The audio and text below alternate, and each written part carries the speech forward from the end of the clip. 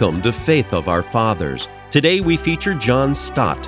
Whether in the West or in the Third World, a hallmark of Stott's ministry has been expository preaching that addresses not only the hearts, but also the minds of contemporary men and women. When Stott speaks, he has a voice that is friendly, courteous, and natural. It is humble and self-critical, but also confident, joyful, and optimistic. Stott's mission is to pierce through all the incrustation and share direct contact with Jesus. Stott says that the central message of the gospel is not the teachings of Jesus, but Jesus himself, the human, divine figure. He is always bringing people back to the concrete reality of Jesus' life and sacrifice. Today, John Stott presents a talk on Christian freedom.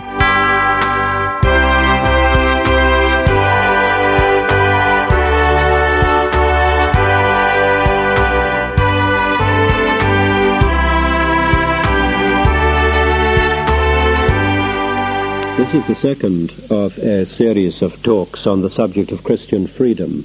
Perhaps I could spend a few moments recapitulating with regard to the first address. I began by emphasizing that Christian freedom is fundamentally positive and not negative as a concept. That is to say, it has to be defined in terms of what we are free for, not in terms of what we are free from. True freedom is freedom to be one's true self. God alone, the Creator, enjoys perfect freedom because He alone is invariably Himself. He never denies Himself. God's creatures are free only when they fulfill their Creator's purpose for them. Thus we saw a fish is free when it's in its element, water. To be confined in water for a fish is not prison but liberty. We humans are free when we're in our element, which is love. Love for God, love for our neighbor. Self-centeredness for a human being is a prison.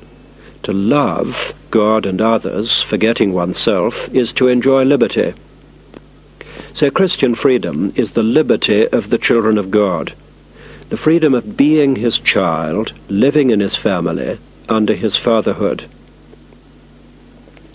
I went on to suggest that this Christian freedom, freedom for God as His children, presupposes freedom from all those tyrannies which prevent us from being what God made us and meant us to be. We began last time with freedom from the condemnation of God. True, this is not a tyranny, because His condemnation is a just judgment and not an unjust one. Nevertheless, it is a bondage, as Paul argues in Galatians. It's impossible to be a child of God if I'm still under the judgment of God. I am not free to be His child until I've been set free from sin and guilt. That's where we began. There's no freedom without forgiveness. Forgiveness of sin must precede our adoption into the family of God as the children of God. Now I come secondly to the next tyranny from which we must be delivered before we're free to live as the children of God. And this has to do with our relationship to men, not our relationship to God. And I bring you as a text the first letter of Paul to the Corinthians, chapter 9 and verse 19. It's a very remarkable statement, 1 Corinthians 9 and verse 19. He writes here, "Though I am free from all men, I have made myself a slave to all, that I might win the more." Here Paul describes his relationships to other people in terms of both freedom and bondage. In one sense, he writes, he is free from all men. In another sense, he has voluntarily made himself their slave. He is free from men because he knows that his final responsibility is not to them, but to God. He's a slave of all men because he has been called to serve them and voluntarily desires to do so. The commonest form which this second tyranny takes is bondage to the opinions of men. If I'm continually preoccupied with what other people are thinking of me and saying about me, I cannot be free to live as God's child seeking to please Him. I'm free to please God only when I'm free from the bondage of trying to please men.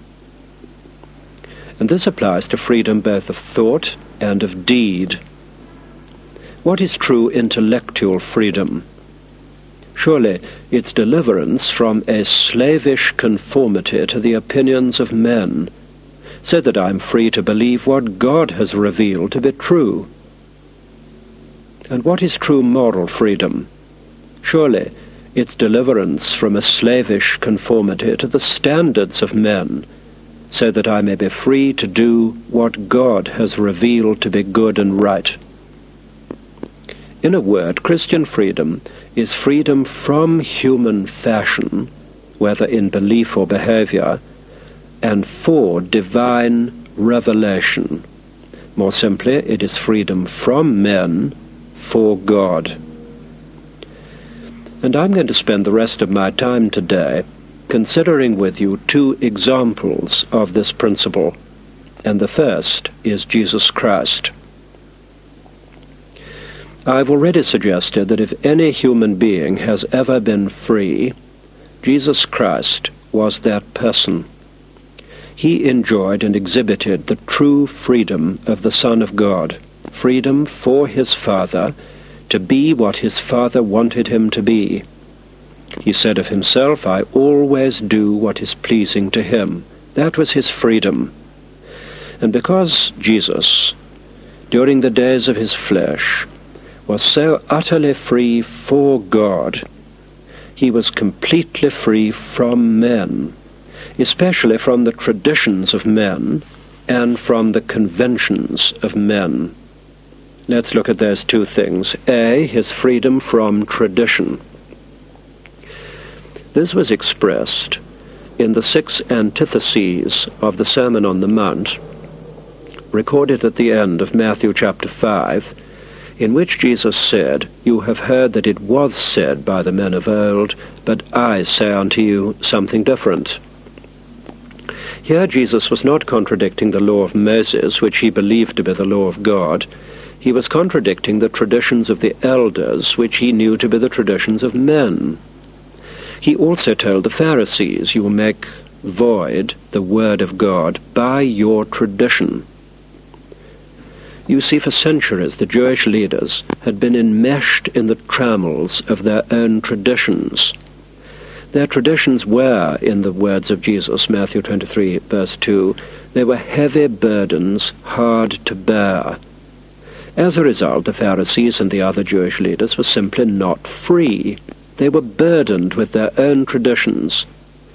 But Jesus Christ, with tremendous audacity, swept them all away. Jesus refused to be bound by any human traditions.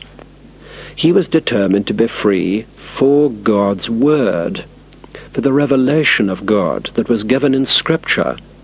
And in order to be free for God's Word, he freed himself from